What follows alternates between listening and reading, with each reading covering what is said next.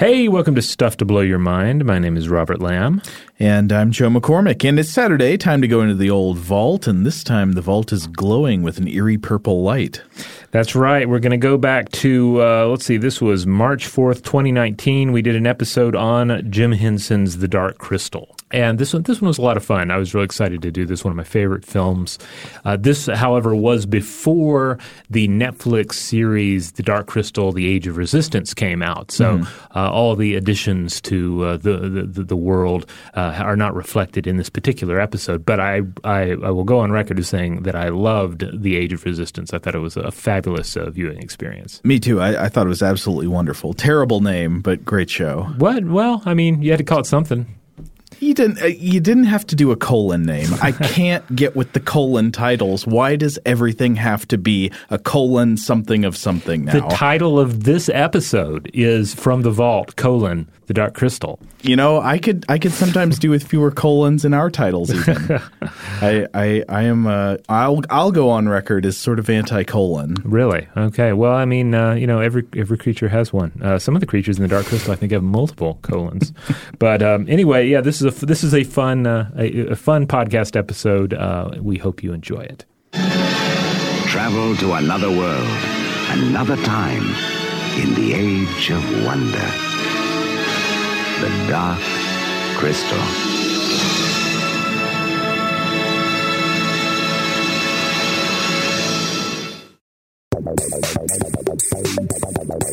Welcome to Stuff to Blow Your Mind from HowStuffWorks.com.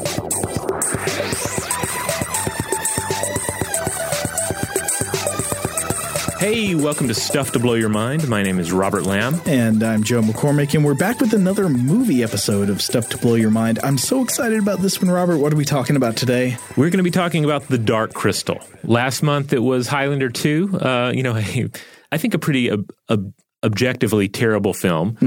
But this time we're talking about a film that in my personal opinion, is indeed a great film, if not a perfect film. In the words of a good friend of mine it is his favorite movie of all time, he posits it as the most magical movie ever made. And I think I agree. There is no more magical film. There's also no film I can think of that is a more pure fantasy than The Dark Crystal.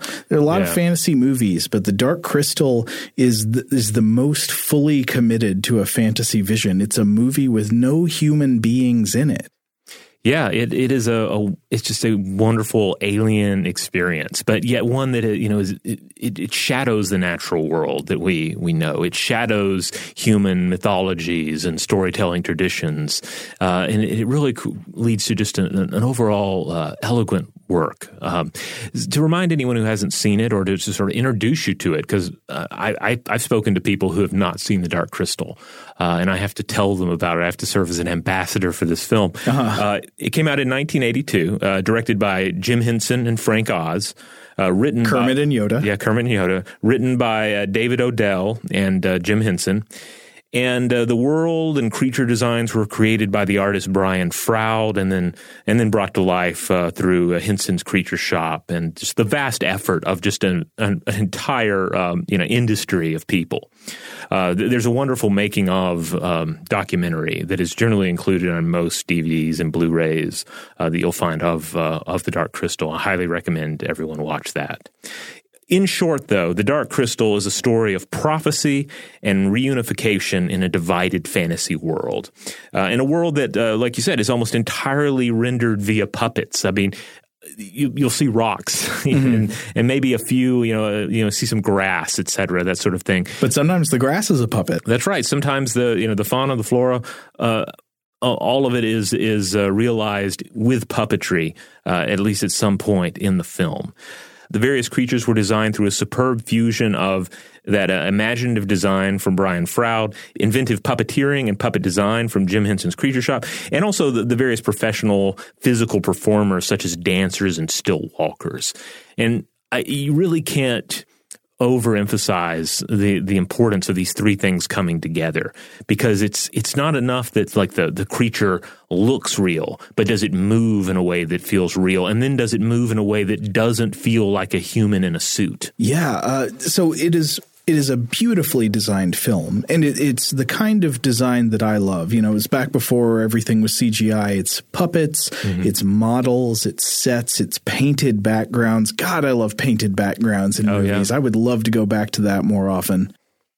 Yeah, it's a film that really could have only occurred in 1982. It came at the perfect time because, on one hand, like you said, if it had come out a little later, you would have had the early CGI coming into play. Can you imagine that, like Mortal Kombat level CGI? Yeah. The Dark Crystal. Or likewise, if it had been earlier, you might not have had the degree of technical know-how, or certainly the puppetry technology might not have been quite where it needed to be. I would also say a thing that's remarkable about the Dark Crystal is the way that it seems to be a product of true collaborative evolution, because it seems like it's something that was originally kind of a rough concept and mythology dreamt up by Jim Henson, who joined forces with Brian Froud and Brian Froud's type of creature designs. Brian Froud illustrated like giants and fairies and things like that. And so his designs for creatures sort of fed back into Henson's ideas about the story and the mythology. And then all this came together and got more definition when the performers came on board. It seems like a real ensemble creative project that was formed by a gradual accretion of mutations over many generations. Yeah, and a big part of that was that, like, there was money for this to happen. Yeah, and I it's not a given that would have been the case. That's Muppet money. It is Muppet money. Like, I believe part of the deal was like, when it was financed, it was like, all right, you can make the Dark Crystal, but you got to make some Muppet movies as well. We need them, and we need to have the definite cash cows as well as this sort of long gamble at trying to cash in on the sort of franchise dominance that you saw just a few years earlier with Star Wars. Yes, and also I think it was pretty clear through The Empire Strikes Back that people were looking at the Dark Crystal and saying, hey, Yoda the puppet, he's very popular in The Empire Strikes Back. We can make some puppet money with this Dark Crystal thing. Now, arguably, it may not have reached the degree of financial achievement that everyone was hoping for at the time, but it has certainly become a beloved film, certainly one with a very strong cult following. And today, generally, if you ask somebody about the Dark Crystal, sometimes you may get some people who are like, "Oh, I remember seeing that as a kid. It was a little dark, etc." And it does have some darker, serious themes. Oh, in it. Yeah. But I don't think I've ever met anybody who disliked the Dark Crystal, nor do I want to meet someone who disliked the Dark Crystal, because that's probably going to be a pretty big red flag for me that maybe we don't have a lot in common. Yeah, if you don't like it, don't even bother writing in to tell us. No, you can. You can tell us. I'd be interested to hear your reasons. Okay, but why are we talking about the Dark Crystal today? For starters, we do like to chat about films on the show here and there, and they often give us a means to discuss various scientific, philosophical, or psychological concepts that in some cases we might not otherwise cover. And with the Dark Crystal, I think there's a lot to be said about how it reflects aspects of our world and what we can see of planet Earth and human culture in the world of Thra. Thra. So that's the planet they're on in the Dark Crystal. Or I don't know if they say I guess it's a planet. It's their world. Yeah, it gets kind of tricky when you start trying to apply the scientific lens to a world that is to a pretty large degree realized through mythology. Like it's we will get into some astronomical concepts, but for the most part, the world of the Dark Crystal is a world of myth and magic. Yeah, and also I will say, though I love the Dark Crystal and I'm a partisan of science, I will say it is not – I don't know if it is a strongly pro-science narrative, because you notice in the film, basically science and technology seems to only exist among the bad guys. And no, that's not quite true. There's Aughra. Yeah, I'm overstepping. Well, and then I would say the Skeksis have a scientist, but the good mystics are more mystical in nature. Yes, but then we have to consider where they came from. And we'll get back to that in a bit. Okay, but those are aliens. Those are that come to the world of Thra. We should talk for a little bit about the native inhabitants of this world. Okay. So first and foremost, the Dark Crystal is the story of Gelflings. Yeah. It's a sort of hero's journey type narrative, a basic classic adventure narrative with a young Gelfling at the core of it. Yeah, two of them actually. We start off with the male Gelfling, Jin, and then we meet a female Gelfling later on named Kira. And they are the last two, or seemingly the last two members of their species. Mm-hmm. And we come to learn that they were that their people were hunted to extinction by the Skeksis in ages past. And I guess we'll have to explain the Skeksis. We'll explain the Skeksis in a bit. But basically, their species is all but extinct. If we're to apply scientific understanding, I think we can safely say that they're extinct in the wild. Like the gene pool would be too shallow for them to repopulate the world. Mm-hmm. Though in a mythological sense, like the sort of Adam and Eve logic applies, and they could conceivably bring everything back. Right. But then also, more to the point, their culture is extinct. Like the only thing we see of original Gelfling culture we see in ruins, because Jin and Kira have each been raised by a different people. Jin has been raised by the mystics, the Uru, and then Kira is raised by the Podlings, these sort of potato people. Yeah. that live in huts and they dance about and have a good time. They do quite literally appear to have potatoes for heads. Yes, they were modeled on potatoes. Yeah, so they live sort of underground. It makes sense. They're potato humans, basically, little potato people. Now, biologically, one thing that is interesting about the Gelflings is that the males are wingless and the females have wings. Yeah. Otherwise, they're sort of basic. They're the most human characters in the film. They're kind of elf-like, thus the word Gelfling. Mm-hmm. They're sort of, elf-like humanoids. But the wings are interesting because ultimately this would be an example of sexual dimorphism. Mm-hmm. And we see this kind of sexual dimorphism a lot, say, in the insect world. You'll find examples of winged females and wingless males, bees, wasps, ants, sawflies, different types of beetles, all boasting morphological gender differences. And the reasoning generally comes down to pure sexual economics. For all intents and purposes, females are the species itself in most cases, all cases, and males exist as a biological variant necessary for sexual reproduction. Yeah. They basically, in a lot of these insect species, the males are just kind of there to mate and then not do much else. I mean, for an extreme example, just consider there's a particular type of fairy fly called Dicopomorpha agmictergus. And not only are they wingless compared to the winged females, but they're also blind and non-feeding. Oh, they don't even have a working digestive system. Yeah. Now, we don't see that in the Gelflings, but at any rate, it's an interesting case where you can look at this fantasy example and see how it matches up with real-world biology. But in these insect examples, the males exist only to breed, and that breeding takes place close to where they hatched, often with nestmates, so there's no need for them to disperse. However, if we were to, apply this to the Gelflings, we might assume that male Gelflings exist primarily to breed close to home, while the females would have migrated to find new mates, produce new young, find new communities of Gelflings, that sort of thing. I don't know if we get much sense of that in the movie. No, we don't. Because it seems like they're both long-lived, at least. The Jin, the boy Gelfling, ventures out. Yeah, that's right. We do see that it's a reversal, that Jin is the one who ventures, and Kira is the one that is still remaining close to home. So, maybe that doesn't match up all that well. Oh, I didn't mean to say it doesn't match at all. I mean, I would say that the Gelflings perhaps are not insects, showing insect. Well, another possibility would be that perhaps Kira still has wings, but we see her sort of glide with them, but not really fly with them. Perhaps they have more of a pure mating display purpose, like they're a show of fitness, reproductive fitness. Well, in that case, I would think you'd be more likely to see them on the males. That's true. This would be an inversion of the sexual dimorphism we typically see, where the male is the one with the fancy peacock feathers as opposed to the peahen. Another bit of sexual dimorphism with the Gelflings is that Jin is a little bit taller. Mm-hmm. So, that could be maybe Jin's a little older than Kira, but also it could just be like the sexual dimorphism of more of a sort of a warrior caste within the species. Mm-hmm. So we can consider that as well. But basically the big difference is the wings. And that kind of spoils a key moment in the film for people who haven't seen it. Because it comes as a surprise to Jin as well.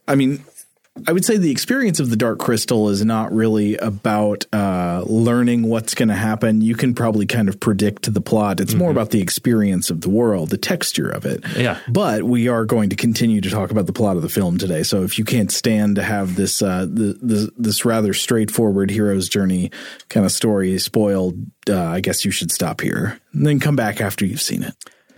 All right. Well, another native species that plays a pretty important role in the film are the land striders. And this is my son's favorite creature from the movie. He's always drawing these things. These are long-legged, striding herbivores that are sometimes used by gelflings as mounts, and they're ferocious fighters when they have to be. They're kind of sweet-looking, but they can really put up a fight. They've got like pussycat whiskers and funny-looking eyes. They're great. Like most of the creatures in the Dark Crystal designed by Froud here, it is kind of difficult to put a real firm line on the hybridity that's taking place. You know, it's not just a case where, it's a tiger with a rabbit's head. No, it's more like there's a sense of a rabbit to it, but also the sense of an insect or a moth and also a giraffe. And it's all swirled around in a way that feels familiar, but also just distinctly alien. But we do see some key real world animals reflected in it. Most notably, probably the giraffe. So the giraffe, our real world land striders, they can actually reach top speeds of 37 miles per hour, but they can't really maintain it for long. But their kicks are no joke. Just as the kicks of the land strider are seen to be pretty devastating against their enemies, an adult giraffe can kill a human or a lion if threatened. And they've also been pretty effective at slinging their necks. Certainly in fights against other giraffes. Oh yeah, long limb gives you a lot of leverage. You can really whack with that thing. There's also, a hint of the rabbit in the land strider anatomy, and I've also read that Froud considered jumping spiders in designing them. So that kind of makes sense. They've got a kind of so they've got very long legs below, but then they've got this hunched upper body that looks almost kind of like the bunched up tiny body of a salticid spider. Yeah. Now I was thinking about like animals like this, when you consider really long-legged animal body forms, you can think of quite a few reasons for animals to have long legs compared to the rest of their body. Might be a defensive thing. Maybe they want like big legs for, a lot of leverage and kicking. Maybe they want to be able to move faster across short distances, longer stride, longer legs. Of course, though, long legs also come with downsides to fast movement.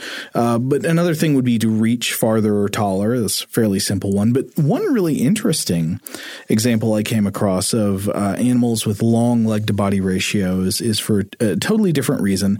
I want to look at the black-winged stilt, or Hymenoptus hymenoptus. This is a type of bird that's very land strider to my eye. It's got these long, narrow legs with these kind of knobby joints, and it walks around in the water. Hymenoptus is found all over the world, and they walk around in the water pecking around for food. According to the British zoologist Mark Carwardine, the black-winged stilt has the longest leg-to-body ratio of any bird on Earth, with an average body length of 35 to 40 centimeters and an average leg length of 17 to 24 centimeters. The legs are usually about 60% or more of total body length.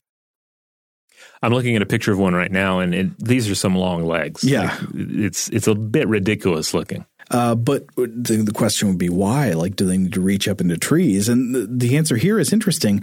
Instead, they're reaching down. The Hymenoptus bird is a wading forager, wades around in water or mud, pecking down below to catch its prey. And the long legs allow the bird to walk around in water, pecking at prey, keeping their body up above the water and dry. And I guess if you want to do that, longer legs allow you to wade deeper. Interesting. Yeah, and in the Dark Crystal, the land strider does seem to be more of a purely terrestrial animal, and it kind of has. So there are some swamps in the Dark Crystal. There are a lot of swamps. So I don't know if anybody's ever really drawn a fine line on why they have long legs. I always kind of imagined that it was more like a giraffe. They needed to reach like high hanging fruit or flowers or something to chew on. But you could easily imagine one trooping through the swamp as well. All right, let's take a quick break, and when we come back, we'll talk about the wise woman of Thra, Aughra.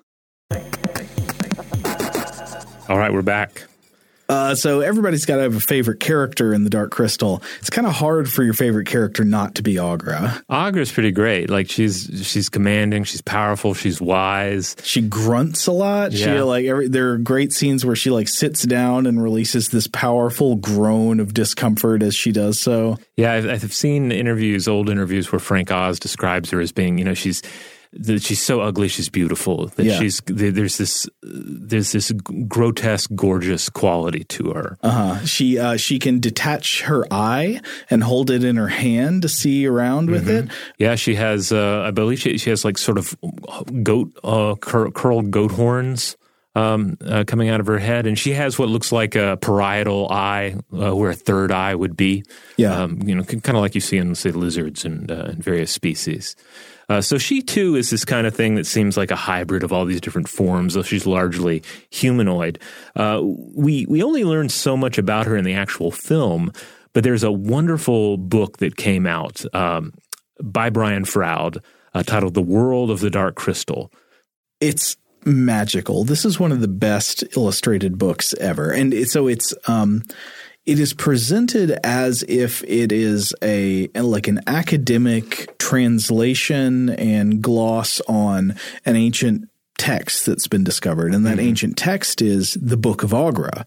So it takes as like a fact, as if the stuff that happened in the Dark Crystal is like a mythology from a long ago existing culture, and Aughra is the author of this mythology, and then it's been translated by a fictional scholar, I think named Llewellyn.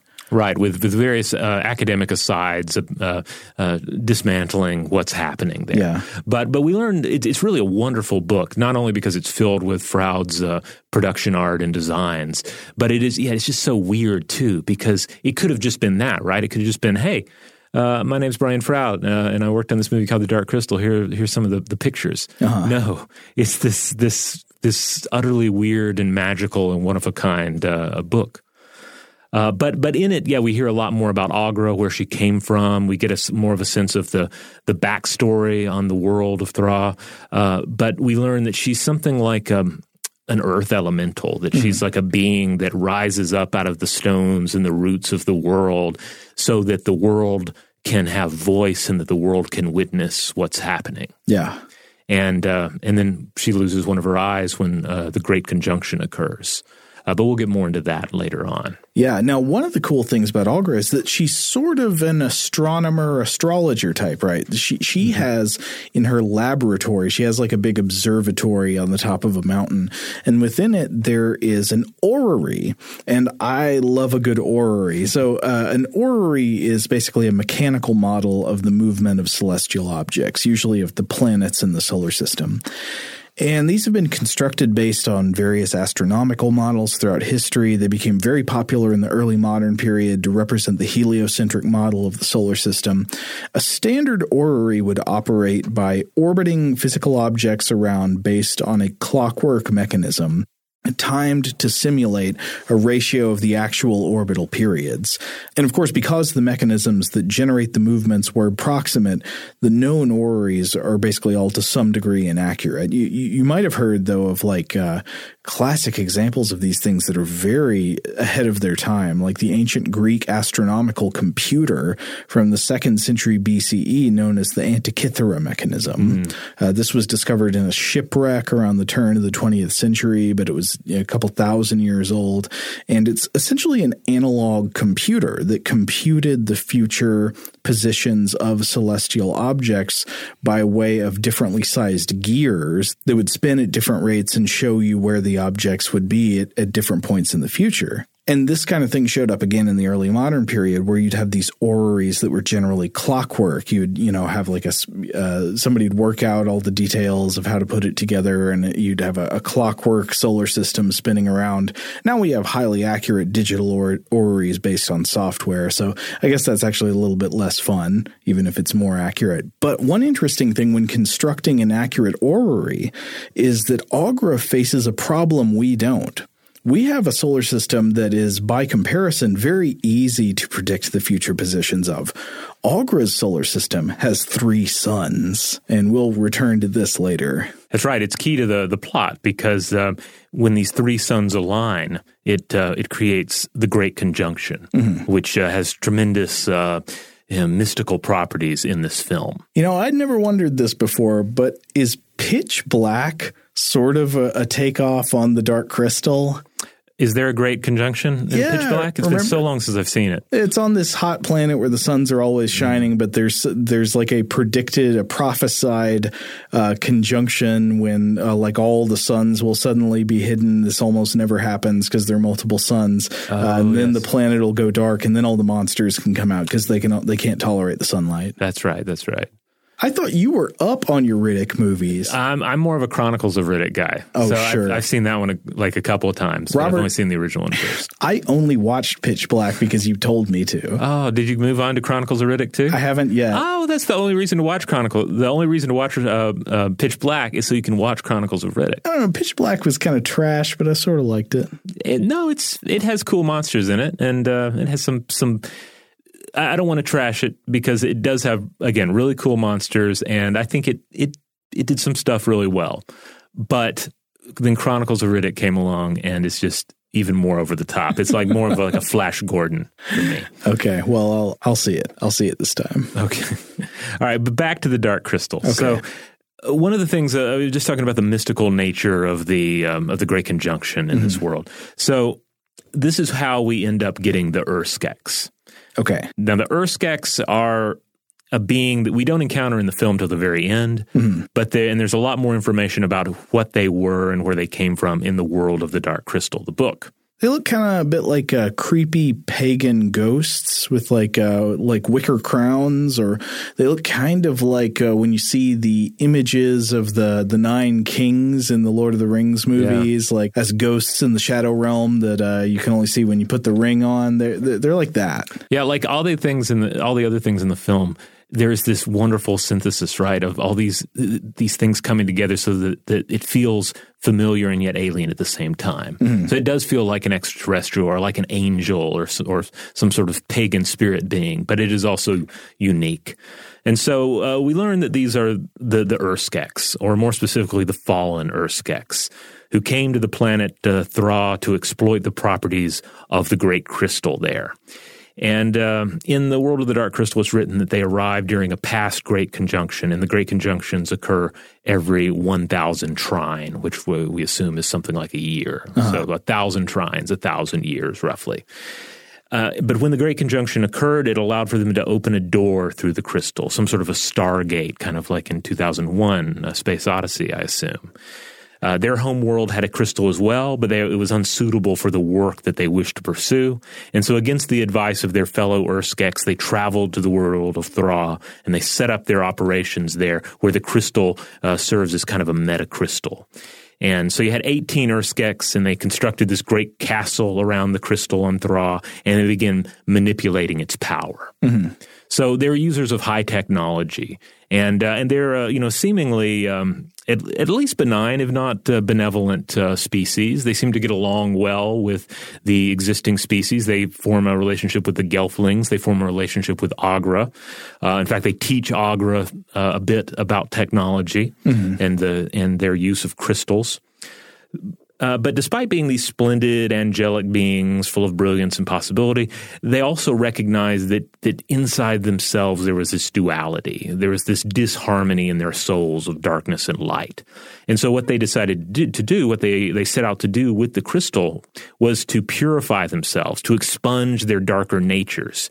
And as they tried this during a Great Conjunction, they managed to sever themselves. They divided themselves into two beings. And then subsequently the crystal was cracked. So that's where you are in the movie. Or actually the movie is like 1,000 trine or 1,000 years after this. Right. When these two beings are now completely separate. Right. And you have the Uru, also known as the Mystics in the movie, who are these very, very sweet, gentle dinosaur, gentle, friendly brontosaurus, type creatures. I don't want to knock them. I mean, the Mystics are great, but oh yeah, they're wonderful. There's certainly a dinosaur sense to them. There's kind of a Galapagos turtle sense to them. Yeah, a slow calmness. They also have a sense, I think, of there's like an equine quality to their heads.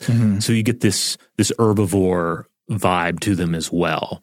But they're very Zen-like. They're drawn to prophecies and spirals, and they're connected with the natural world. And these are the ones that raise the hero of the film, the young Gelfling Jen. Right. Now, but then you've also got the villains of the movie, the bad halves of what the Orskeks, and these are the Skeksis or the Skeksis. Yeah, so these are vile, ruthless, greedy, also six-limbed creatures. We often it's easy to not pick up on this, but we see later that they do have an extra pair of arms that have atrophied. But anyway, they are completely awful. They squander and pervert the science of the Urskeks for their own personal gain. They're technologists, but they're also exploiters. So, they end up working with the Gelflings for a while, but then eventually they're capturing the Gelflings. They're enslaving the Gelflings. They enslave the pod people. So they're just nasty to the core. They hate everything. They hate each other. They hate themselves. And I guess in appearance, they mostly resemble humanoid birds, especially raptors, and also crocodilians. One of the things we read preparing for this was in a book you lent me, Robert, called not the book was called, but the essay in it was by Catriona Macara called A Natural History of the Dark Crystal, the Conceptual Design of Brian Froud. And in this essay, it's mentioned that the Skeksis, in addition to being inspired by reptilian features and predatory bird features and classic attributes of the dragon, they may also be based in part on anglerfish. Huh, interesting. But clearly the predatory bird, like the vulture aspect and the crocodile aspect are there. And Henson was reportedly inspired in dreaming up the world of the Dark Crystal when he was first thinking about the idea of the Skeksis. He was inspired by an illustration he saw in the 1970s, I think it was in 1975, of crocodiles like being posh in a fancy Victorian washroom. And this illustration was by an artist named Leonard Lubin, and it was accompanying some printings of a Lewis Carroll poem. But in this illustration, I found a copy of it, and it's like one crocodile is in a fancy bathtub with its tail sticking out with a rubber ducky, and another one is like being toweled off in a graceful way. Yeah, it's again, it probably it's not super helpful exercise to apply too much of the natural world to the Skeksis, especially since they are not even presented as a naturally evolved species. They're born out of a mystical division. Mm-hmm. And yet, when you try to imagine, like, what would a culture be like if it consisted of more solitary creatures that are more, that are more competitive and less cooperative, what might that be like? It's interesting to wonder to what extent the Skeksis are a realization of that. Yeah, I mean, you can see some kind of social-ish looking behaviors in some birds and reptiles. But if I was thinking about a more selfish kind of creature, a less social kind of creature, I wouldn't think like mammalian features. Right. But again, with the mystics and the Skeksis, they both represent a one side of the same being. Mm-hmm. And ultimately, they're supposed to represent, two sides of human nature.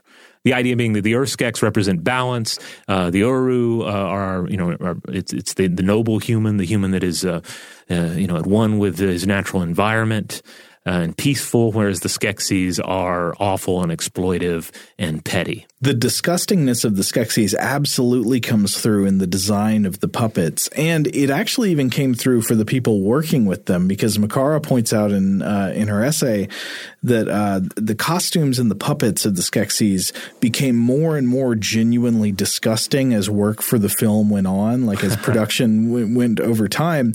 She quotes one person who worked on the production who said that the Skeksis puppets came more and more to consist of, quote, rotten rubber permeated with cold KY jelly and putrefying noodles.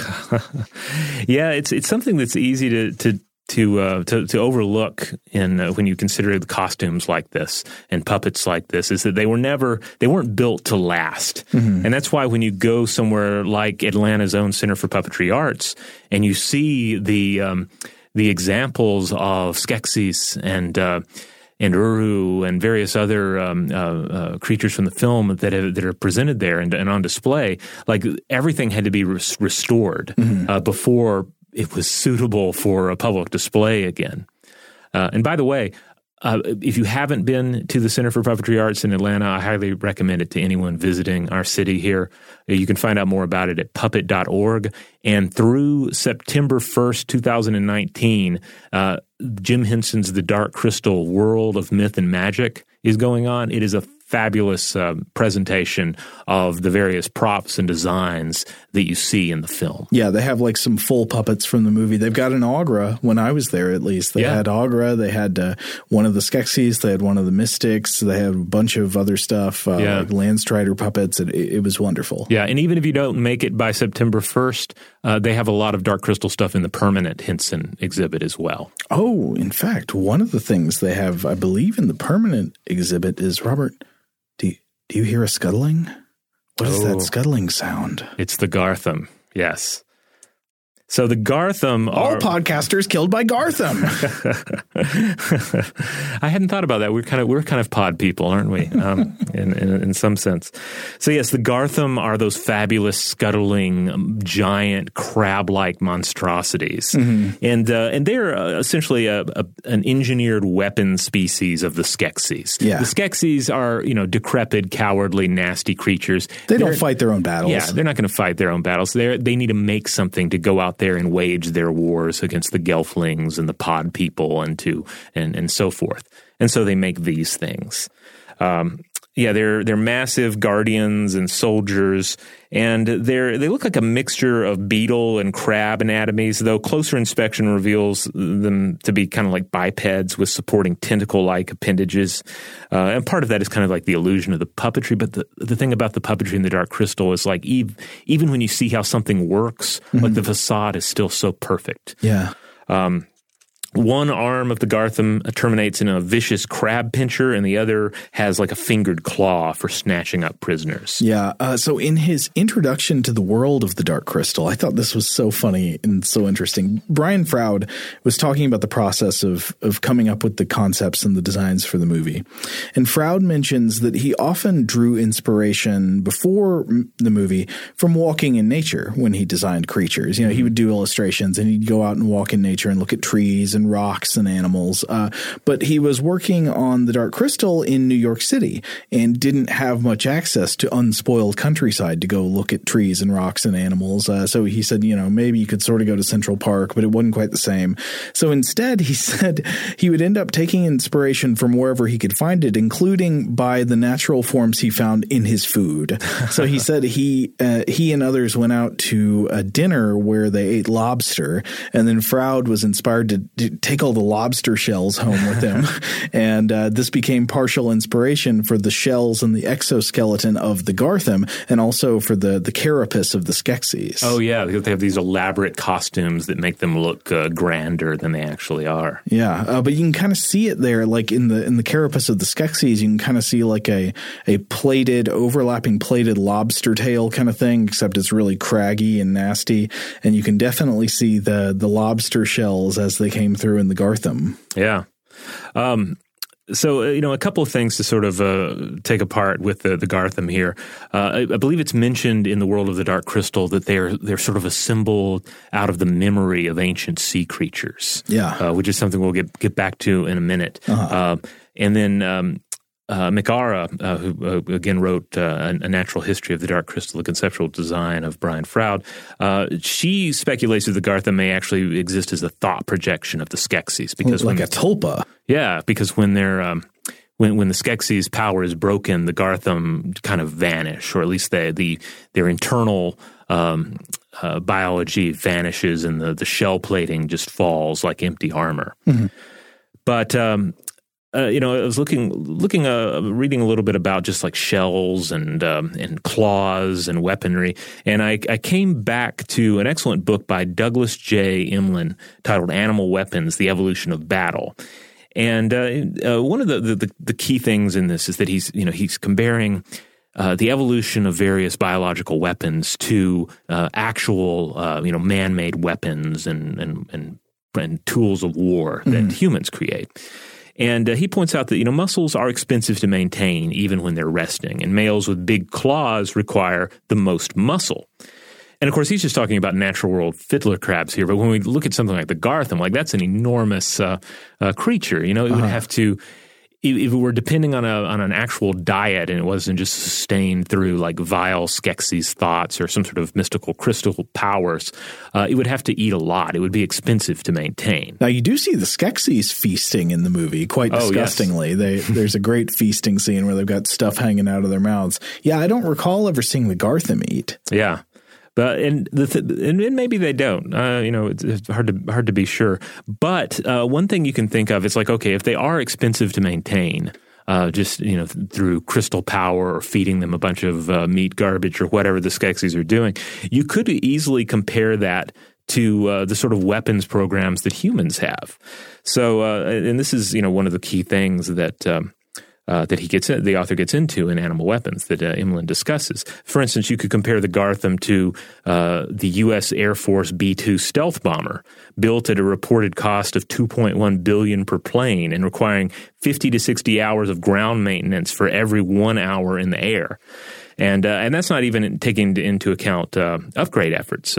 So contractors Northrop Grumman previously held a $9.9 billion contract to complete maintenance and modernization of the 20-plane fleet. That was from a few years back. But it just gives you an idea of just like the colossal cost of not only creating some sort of a weapon, but also maintaining it.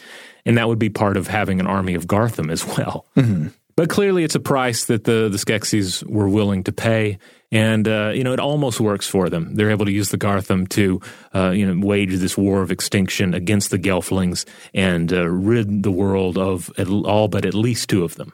Now, is the reason they do that because there is a prophecy that the Skeksis will be undone by Gelfling hand or else by none? Exactly. Yeah, that's their whole reason. This is a great, mythic storytelling trope, right? There's this prophecy, and therefore they're going to act on this prophecy and try and rid the world of those that will undo them. But then perhaps it's a self-fulfilling prophecy, like they have set things in motion for their own downfall. Well, it's also a great example of the destructive power of an unquestioned religious dogma. Exactly. All right, well, let's take one more break. And when we come back, we're going to talk a little bit more about Gartham and crystal organisms before we return to the problem of a world with three suns. All right, we're back. So the dark crystal, as we mentioned a minute ago, has a couple of organisms that seem to have at least partially crystalloid biology. At least they have crystals for eyes or use crystals to see. It's mentioned in a couple sources that the Gartham have crystals for eyes, and you can see this in some up-close representations of them. It seems that their eyes have sort of, polygon-type surfaces on them. They might be actual, pieces of dark crystal or something like that in there. Oh, yeah, it's explained, especially in the world of the dark crystal, that the Skeksis, they're not only continuing to experiment with the dark crystal itself, the imperfect great crystal, but they're also creating like their own knockoff crystals and doing other things with crystals, and so seemingly also incorporating them into their weapon species. They're doing all kinds of nasty crystal technology, and some of this is nasty crystal biotechnology. So the Gartham have crystals for eyes, and there are also these spy beasts in the movie called the crystal bats who fly around doing aerial surveillance and looking with their crystals that appears to be their video recorder lens or their eyes. Now, obviously, this seems far-fetched. You wouldn't expect, maybe there are actually organisms that have crystals for eyes. But as we discover pretty much every time reality is weirder than fiction, there are creatures on this very world with minerals and crystals for eyes, and I had to talk about this for a few minutes. Yeah, this floored me that you were able to get so much out of the crystal bats. I figured the crystal bats are like the least biological creatures in the whole movie, and yet here we go. Let's have a look at a creature called a chiton. Now, a chiton is a form of a marine mollusk. They're generally small, they're flat, they're oval-shaped, kind of like a flat slug or snail with a protruding foot on the underside for attaching to surfaces on the seafloor and moving along those surfaces while they scrape up food in the form of algae or other clinging biomatter. But on its back, the chitin wears a suit of armor. It has a shell made out of tough plates, which face up towards the sea as it crawls along a rock, lapping up delicious slime with its radula. Now, you might suspect that a small, algae-scraping, rock-crawling sea dweller like the chitin is maybe simply blind, right? What does it need eyes for? To look down at the rocks below it as it scrapes up stuff to eat? But they do appear to have eyes on their backs, on those protective shells, the armor part. They've got hundreds of little beady, light-sensitive organs spaced about on their dorsal armor called ocelli. Now, scientists have known about these ocelli for years. They've known about these organs for sensing light, but they didn't know much about them, what they were made of, how they worked. Essentially, what we knew for a long time was that the chitins had these organs with underlying light-sensitive cells, like a retina, and some form of lens material. Now, a few years back, a marine biologist named Dan Spicer conducted research on a chitin known as the West Indian fuzzy chitin, which is the cuddliest of all chitins. It sounds kind of like an off-brand Muppet, I have to say. Sounds kind of like a fizz gig. Yeah. So Spicer was studying the lenses on the ocelli of these animals, the little light-sensing organs on their backs. And in an attempt to clean these ocelli, these lenses off for observation in an acidic solution, the lenses suddenly dissolved. And this was a tip-off that the lenses were not protein-based like you would find in pretty much all other organisms. Instead, these lenses were made of a mineral called aragonite. The chitins had mineral crystals for eyes. Wow. Aragonite is a form of calcium carbonate. It's the material that forms the shells of most mollusks. So it had lenses for its eyes that were made out of the same stuff that its armor is made out of, that its shell is made out of. And Spicer, along with Earness and Johnson, published a paper about chitin and aragonite lenses in Current Biology in 2011. So the chitin uses these eyes to detect when shadows pass overhead. That would be a signal that there's like a predator near. And when this happens, the chitins flatten out their bodies and clamp their armored shells down over their soft parts. The crystal eyes don't appear to see in great detail, but they can apparently distinguish dark moving shapes from a mere dimming of raw light levels. Now, when you've got rocks for eyes, of course, they can be eroded by water over time. But I was reading about how apparently one benefit of having rocks for eyes is that they are less vulnerable to the violent washing of the tide or intertidal areas. Yeah, it's like their eyes have armor. Yeah. But what do you do when your eyes erode? Yeah, well, if you have rocks for eyes, what you do is you gradually replace them with more crystals. So the chitins would grow new crystal lenses to replace the old ones that would get eroded over time. And it seems that organisms with crystals for eyes are pretty rare in today's biosphere, but there are other examples.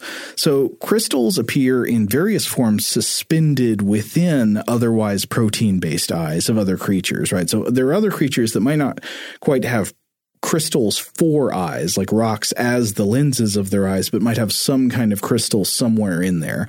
One example I was reading about in a book called Animal Eyes from Oxford University Press by Michael F. Land and Dan Eric Nilsson is about spiders. Specifically, these would be lycosids or wolf spiders.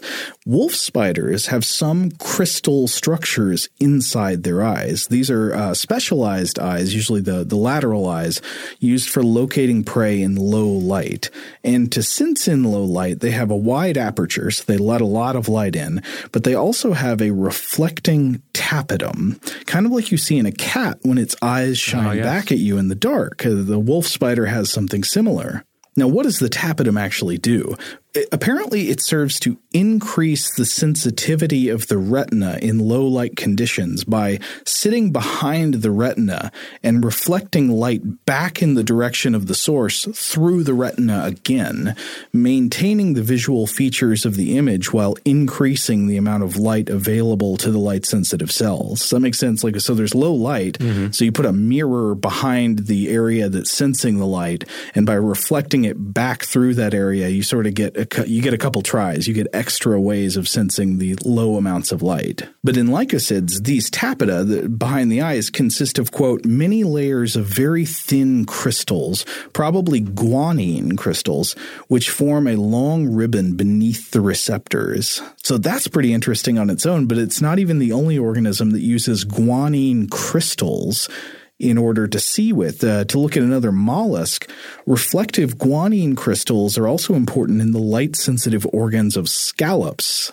Scallops, like the kind you eat. Yeah. Research shows that scallops use a reflective mirror made of guanine crystals instead of a transparent lens to focus light onto their retinas. And I've attached a little picture of what these crystals look like. They form these layers of plates almost. Yeah, it looks like plate mail. Kind of like dinosaur scales. Yeah. I guess more accurate, scale mail, if I was going to use a more fitting term there. But to get even weirder and to connect to the dark crystal in a weirder way, I want to go into the deep past. Because if you go into the deep past, you can find even more crazy examples of crystal eyes.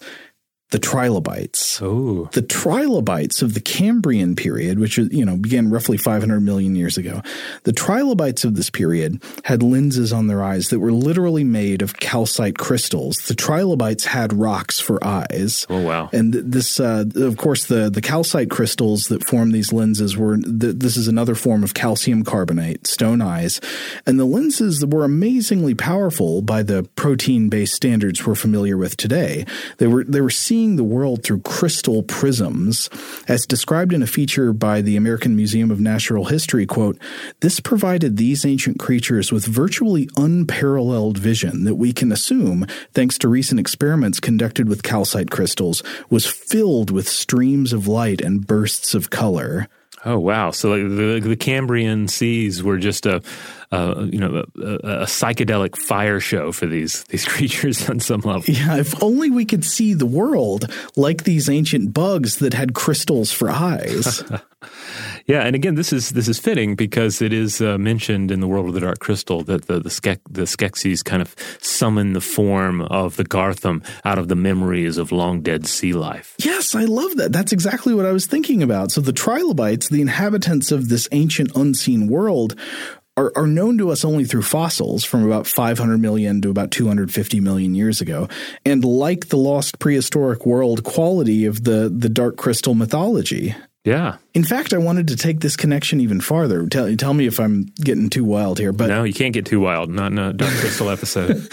So one idea I was thinking about is that the trilobites' mineral eyes are the first complex eyes we really find in the fossil record. They were part of the Cambrian explosion, which is when animal bodies suddenly showed this massive diversity and these fascinating and complex and fast-moving forms. These eyes are a wonder of evolution, but they might also be a signal of something important changing in the animal world. Why did animals suddenly need powerful calcite eyes, crystal eyes? Well, one theory about this is that it's because of the explosion of predation. We live in a world in which predation evolved, in which animals kill and eat each other, which plenty of mythological traditions see as a key indicator of some kind of fallen or corrupted state of the world, kind of like the shattering of the crystal and the dark crystal and the sundering of the Urskeks, which in the mythology gives rise to the Garthim and the crystal bats. Interesting, yeah. So crystal vision on both counts emerging out of an age of conflict. How about it?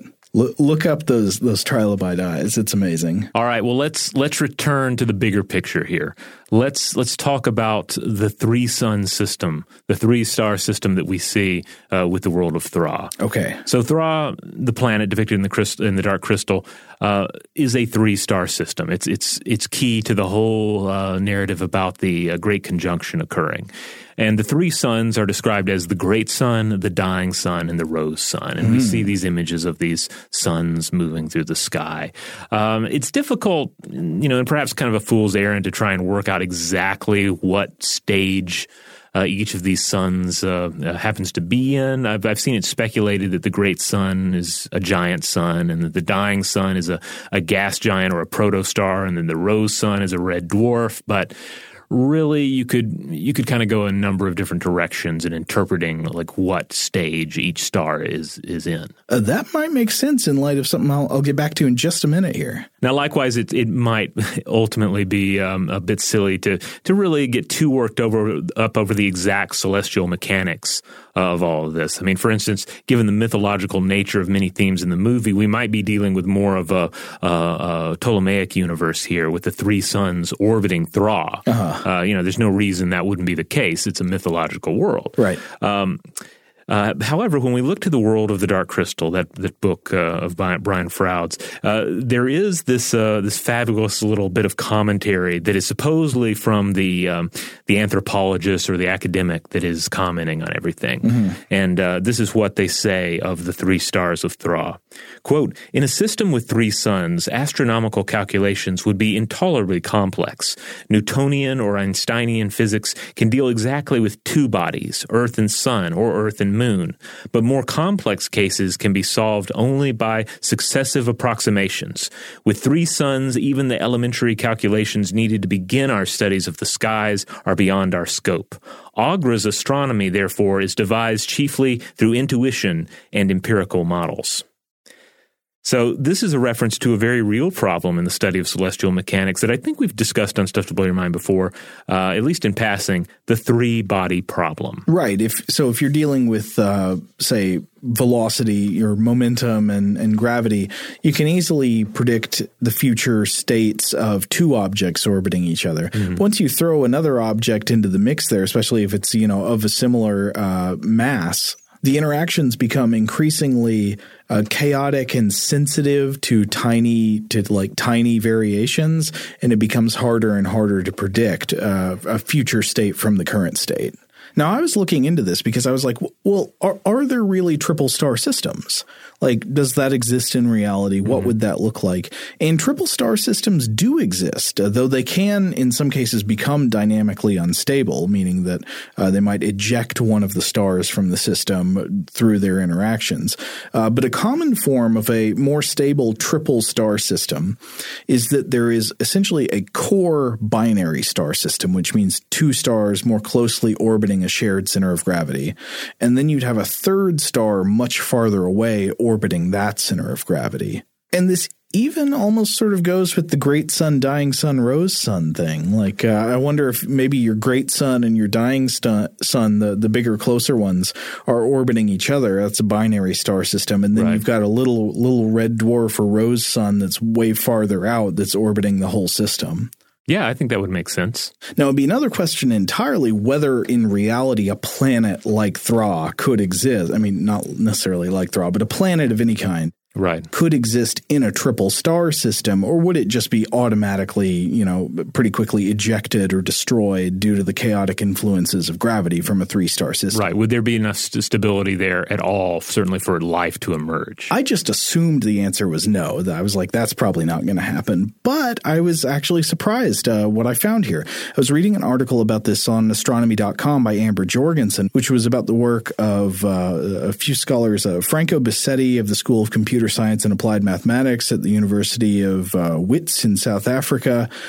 Also, Charisse Harley of Wits and Hervé Buste at University of Grenoble-Alpes in France. So Bassetti and colleagues here conducted simulations which found that planets could survive in appreciable numbers in systems like this. So Bassetti says, quote, "Because of the complex dynamics between these stars and planets, it was previously thought improbable that many planets would have stable orbits in these regions.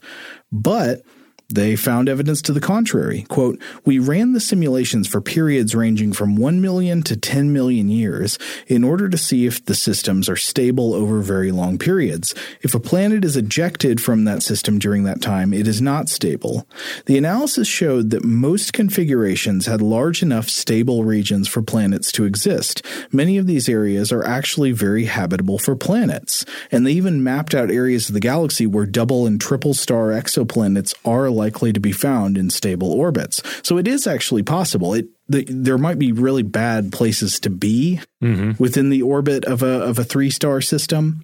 But there could be types of triple star systems that could have stable planetary orbits within them where, at least presumably, life could thrive. So there might be a Thra out there, is what you're saying. There could be a world. Scientists have discovered Thra. It really exists, and we're sending a mission there right now. In terms of things that really exist, it is worth noting that there is a real great conjunction.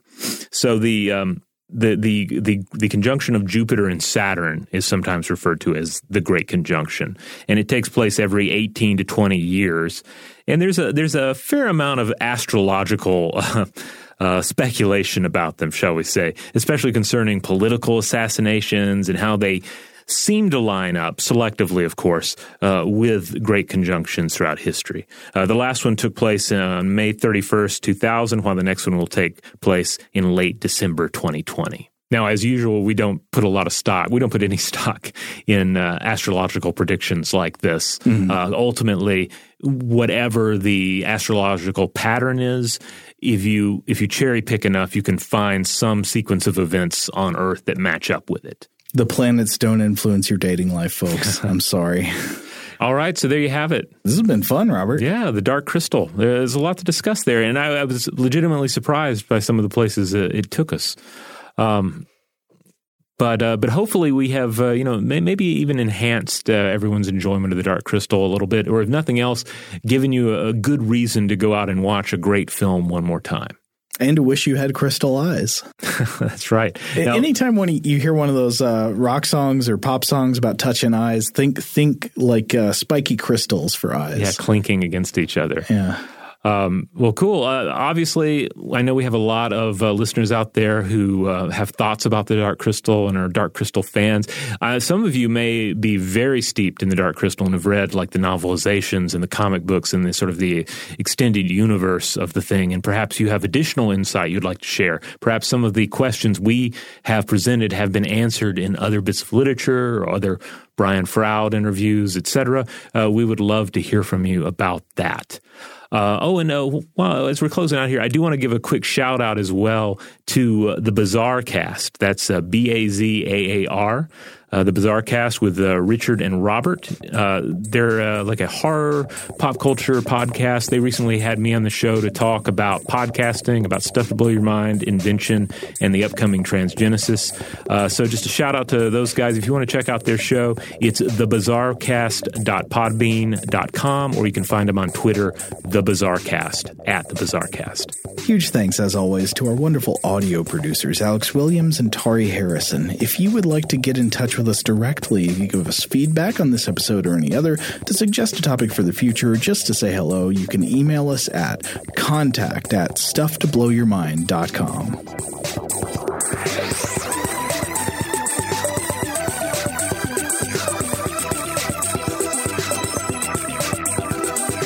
For more on this and thousands of other topics, visit howstuffworks.com.